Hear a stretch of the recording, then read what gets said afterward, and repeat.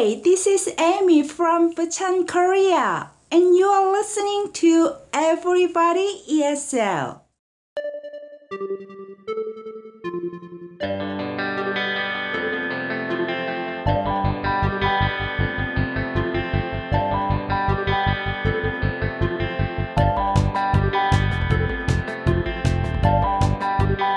Welcome to episode 62 of Everybody ESL, the podcast for everybody who wants to improve their English, practice their English, or just learn more English.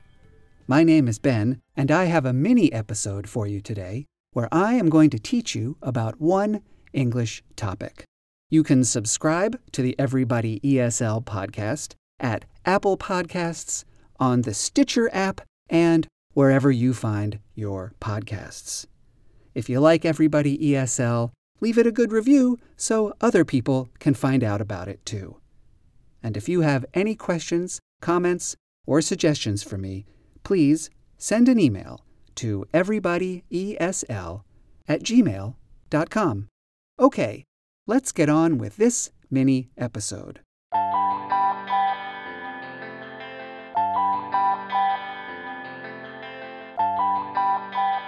Today's topic is very mysterious.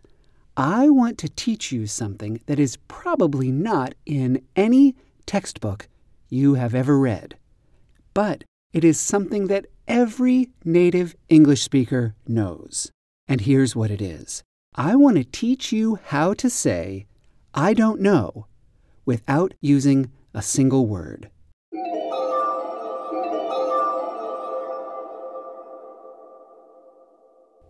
Do you know how to do this? Do you know this trick? Do you know how to say, "I don't know," without even using one word? Here is the secret. If you want to say, "I don't know," in a very informal situation, when you are talking to your friends, and you don't want to use a single word, all you need to do is say this. Did you hear that?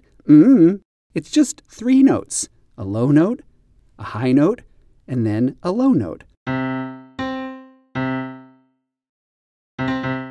Do you think it might stop raining later today? That means, I don't know. Now, why does it mean, I don't know? Well, it has the same intonation. It has the same pitches, low to high to low, that the sentence, I don't know, sometimes has. Do you think it will stop raining later today? I don't know. They sound the same. And so, English speakers just started using those tones to communicate that whole sentence. I don't know. If 2 work friends are trying to decide where to go out for lunch, the first person might say, "Well, where do you want to go? Do you have anything in mind?" And the second person might answer, In other words, I don't know. I don't have a preference. I don't know where we should go. Now, before you think this is really, really strange, remember this. You probably already know how to say yes in English without using any words. All you have to do is say, Just 2 notes, a low note and a high note. And you also probably know how to say no in English without using any words. You can just say, Again, that's just 2 notes, a high note and then a low note. That means no. So maybe it's not that strange that we can also say something a little bit more complicated than yes or no without using any words, like I don't know. I don't know. You try it. I don't know. This is a very good thing to know. And when you say I don't know like this, you will sound like a real native English speaker.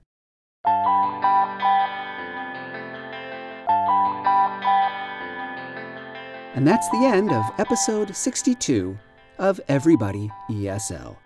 Remember, if you have any questions about English, or if you would like to make a comment or a suggestion about a future episode of the podcast, Or, if you would like to record the introduction to a future episode, the same way you heard Amy's introduction to the beginning of this episode, send an email to everybodyesl@gmail.com.